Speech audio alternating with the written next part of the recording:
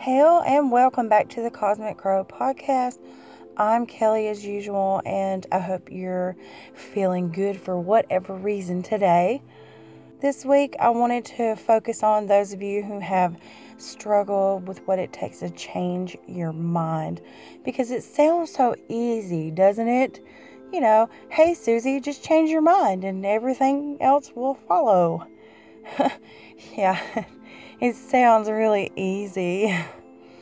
Have you ever decided that you wanted to take on this new habit, and then you start out really strong, but over a short amount of time, you just slowly fall back into your old ways? It can be said that happiness is a choice, but controlling the mind into that is a matter of willpower, and thoughts are just as much a habit as what we eat or drink or do on a routine basis. When it comes to discussions on other realities, other dimensions, and especially if we are living within a hope of creating something new or different than what we currently have in our lives, metamagical thinking is something worth talking about, I think, and possibilities of deliberate delusions. What did I just say? Deliberate delusions, yes. It has been a great help to me in freeing my mind, changing how I think, and also moving myself to a place where what I want exists. So before we move on, I wanted to remind you guys that you can support the show for 99 cents a month. That's all it takes to ensure future episodes and to support what goes into creating the show. And I can't extend my gratitude enough to those of you who have become supporters. If you'd like to support the show, you can go to anchor.fm/cosmiccrow/support. I've also made some t-shirts that you can purchase to support the show, and you can find those on the Cosmic Crow website under the gear tab. So be sure to check the links in the description for all that cool stuff. Metamagical thinking is classified in the world of psychology as a form of delusional thinking. And I've taken some time to really think about how the idea could be used for creation among those of us who understand manifestation and witchcraft and how it all works as a general application in our lives. What do you say we just skip all the work and go straight to being delusional about already having the thing that we want? And when it boils down to it, what witchcraft and ceremonial magic does is bring us to a moment of delusion about already having what we are creating. I know I touched on this a little in the split and glass episode and what actually happens in the brain when we come to be convinced that one specific thing is true. But I wanted to think about it in a different way, really. It's fairly easy to say that we can all just believe something. When in order to do so, we have to speak things into existence and feel very deeply that it's true. I think that's why witchcraft in general is so popular, because it's effective in training the mind and body to know a thing already exists. And what makes witchcraft to others so unbelievable is a distinct misunderstanding about what it actually does to us rather than what it does to the world outside of us. But I've been over the truth of the matter before, so I'm not going to spend too much time on that in this episode. What I really want to focus on is the idea of becoming delusional, however you come into it. Whether it's through affirmations or through ceremonial magic or any other form of changing the mental and physical states of the spirit and the brain. We are essentially becoming delusional through metamagical thinking. And success of creation does depend on a great deal of silence, unless you have a great amount of willpower. When I think about my own attempts at creation in the past, I think about the rule of silence in witchcraft, and I also think about the fact that anyone I talk to about what I'm doing can plant the seeds of doubt. When we allow a seed of doubt to grow in the mind, we negate any work that we've done to remain delusional about what we've created. And like I said about the silence rule, it's more about keeping the mind still and within wholeness rather than splitting the self into a battle of whether things will be true or not. If this is something that gives you trouble, I suggest exercises of the will like fasting, learning to release a bad habit, or refraining from any specific one specific thing for a specific amount of time. Exercises of the will can also be following through on other things like learning a new language, creating a new habit, and so on. Find something that focuses on self-control and willpower and follow through with it until it is fully integrated into an automatic habit. It takes 21 days to form a new habit. It also takes 21 days to form a new neural pathway. Coincidence? Nope, not a bit. Doing things that strengthen your willpower can help to hold you in a state of wholeness during creation.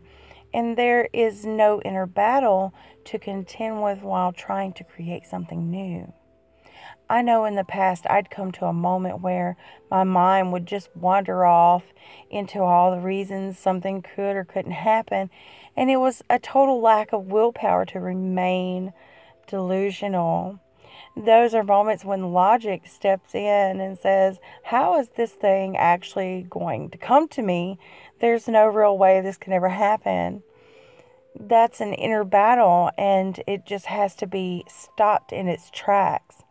And this is the purpose for that rule of silence. It's about keeping the mind still. And so if you have this issue, do some exercises of willpower. My most recent exercise of willpower is intermittent fasting. And I started doing this for a few different reasons. It's incredibly good for you. Creates better health in the body, exercises the will, and is a master healing technique. But I'm not going to lie, I collapsed within like the first 2 weeks where my health failed due to this bronchitis that I'd been having. I caught a bug from my son that I assume he got at school, and the pollen has just been insane. I mean, who knows? It happens, but it's also part of the reason I started, because my immune system has never been that great. I was always sick as a child. I was born with asthmatic bronchitis. My father was also born with it, and it seems to be a hereditary thing, but by my current age, he had grown out of it, and I have not. So every time I get a sniffle, it turns into bronchitis. Do you hear what I just said? Whew. Listen to what I have been speaking into existence my whole life. That is a story that I have been told all my life, and one that I continue to tell myself and others. And yes, I'm putting it out there and being honest about this so that some of you can understand how this actually works. Every step along this journey shows us one more thing that we might want to change. But knowing how is usually the hardest step to actually changing it. intermittent fasting was never going to work for me as a healing technique because of my story. That story that I've told myself. But the test of will here is whether to give up and try something else, or to recognize the actual problem in my mind that continues to create sickness in my body, and then continue with what I'm trying to do. So how do we fix the problem? How do I create a different story for myself? How do I become delusional about my immune system? You know, intermittent fasting was supposed to build up my immune system. Eating right, not putting in dead foods, and giving my body a full 18 hours of healing time is supposed to cure everything, right? But of course, the problem didn't come about because of the lifestyle change. And also, none of that was going to change in 2 weeks. The real problem occurred when I showed signs of sinus problems that could have easily been taken care of. And my first thought was, oh great, here comes bronchitis again. I was delusional about something that hadn't even happened yet. That one short thought and a knowing in my gut that I'm about to be really sick, that's the rub. And it's not just the thought that I'm going to get bronchitis. It's also attached to the fact that when I do get it, it lasts for months every time. That's an unspoken, unacknowledged truth that goes along with every single case of bronchitis I've had in my life. I finally got over it. It took over 3 weeks simply because I'm so used to dealing with it. I don't even think about it. I just go about my days knowing I just have to muddle through until it's gone. And please don't ask me why I have not called a doctor. I never do for bronchitis because nothing they do ever helps. Can you imagine why? Because with or without antibiotics, it still takes the same amount of time to get over.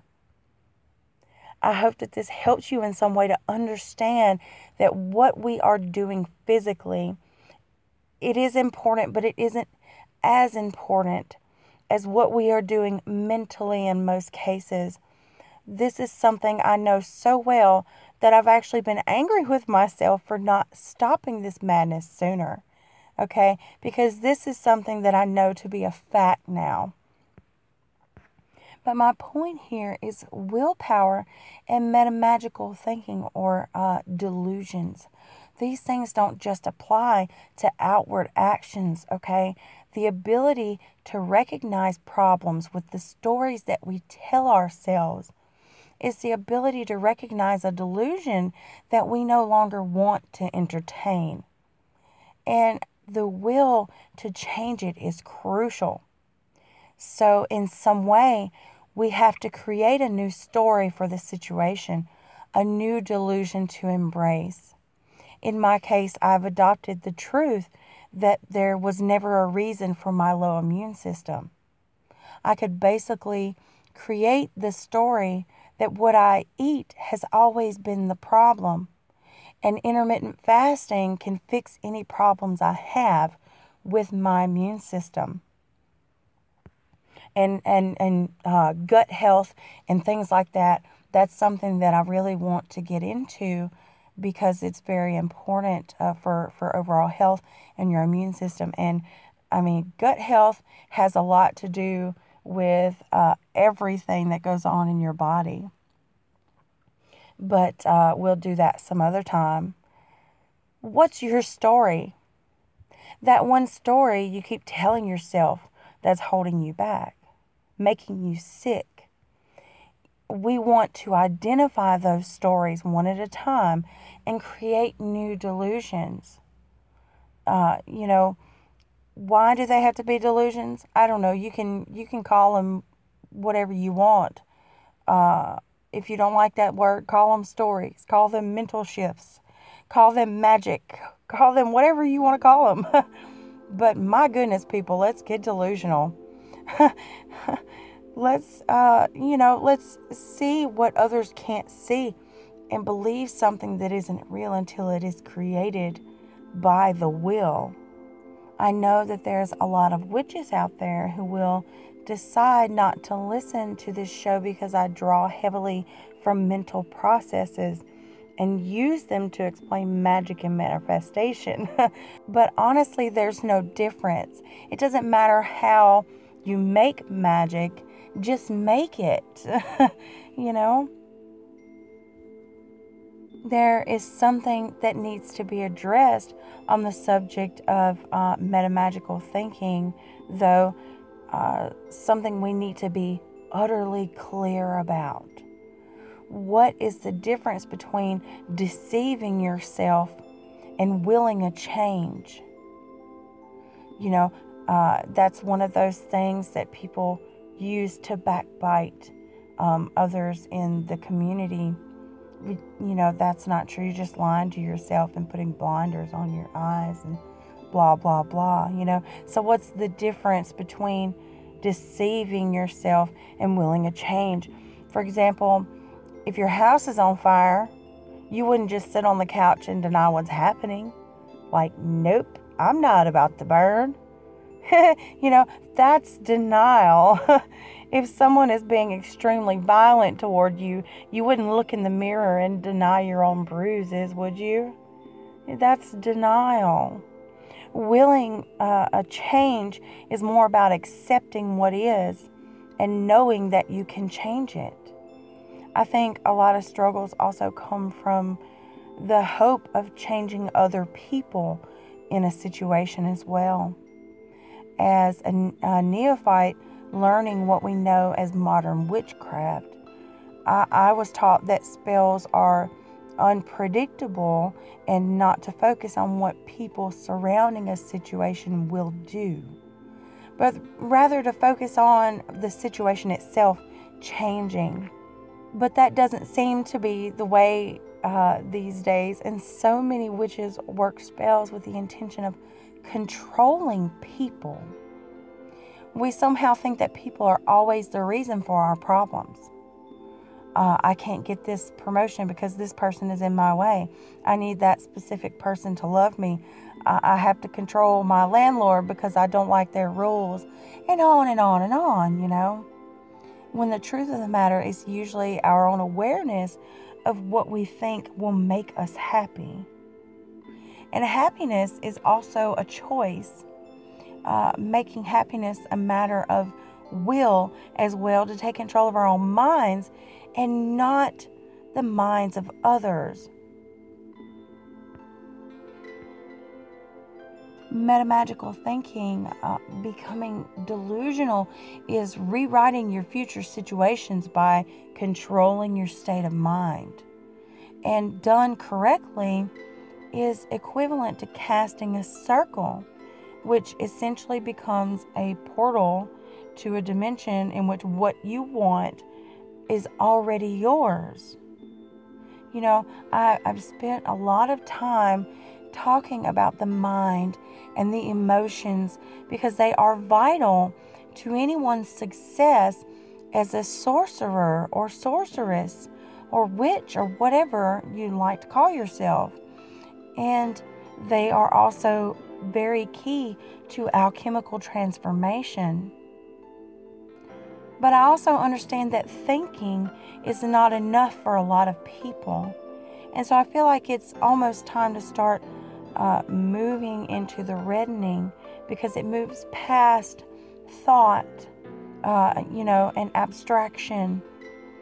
The reddening is action, doing, and physical expression. It is the act of wholeness, acceptance, and the conscious breath of life in a sense. Of course, changing the mind is our ultimate goal, and most of what I've talked about is geared toward that exclusively.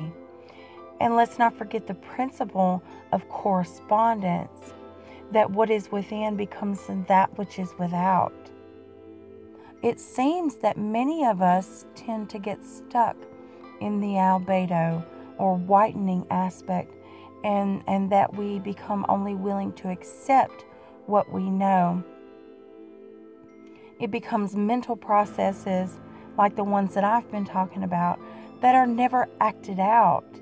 And Rubedo is the action needed for full conscious integration of the spirit. You'll find it interesting to know that Carl Jung, the famous Swiss psychiatrist and psychoanalyst, wrote a book about the Rubedo process called The Red Book, Liber Novus. The story goes that his family decided to release the book after his death, and I would love to get my hands on it. I haven't seen it. I haven't read it. It's currently $119 to rent on Amazon. And I think it's like something like $170 to buy it. And, but it's something that most people don't realize about both alchemy and psychology, that on the highest levels of both of these things, they are the same. And Carl Jung was a man who understood this, which is why his work was so amazing and world-renowned. He says, in the state of whiteness, one does not live in the true sense of the word. It is a sort of abstract, ideal state. In order to make it come alive, it must have blood. It must have what the alchemists call the rubedo, the redness of life. Only the total experience of being can transform this ideal state into a fully human mode of existence. Blood alone can reanimate a glorious state of consciousness in which the last trace of blackness is dissolved and rejoins the profound unity of the psyche. Then the opus magnum is finished. The human soul is completely integrated. In essence, the Rubedo process is the perfecting of the philosopher's stone, which is your pineal gland, and what magicians call the golden theta state. In the context of Jung's defined process, it is the relinquishment of the need to control while still having the freedom to interact, demanding a mental connection between the two. So, and with that, it looks like I'm almost out of time. I might have a couple of minutes left. I hope you found something here to think about, and I want to thank you guys for being patient with me, because I'm still finding ways to talk about some of this stuff that I haven't really had human words for in the past. And I've also been asked to do some episodes on more basic stuff, basic magic and psychic work and all of that sort of stuff. And so I'll be trying to get that out for you. And just, I'm doing my best to put some of these things into words. I'm finding new information that is helping a lot of this stuff make more sense to me. A lot of these things I experience before I see them or hear them explained by someone else. So it's a discovery of things that I've already experienced. So I'm still finding ways to talk about them so that maybe it can be helpful to somebody else. Willpower and the will to bring ourselves to a better or a higher state of being in whatever aspect that we seek is simply human nature in this world that we have built for ourselves. But I think that having an understanding of the fact that we weren't conscious of those things before, or that we weren't conscious of the decisions that we made before, and now are conscious of them, it gives us a great advantage in deciding to be conscious of it in the now, enough to change it, So my hope is just to be helpful in some way. And I do hope that you all stay blessed and empowered. And I will catch you next week on the Cosmic Crow. I love you guys.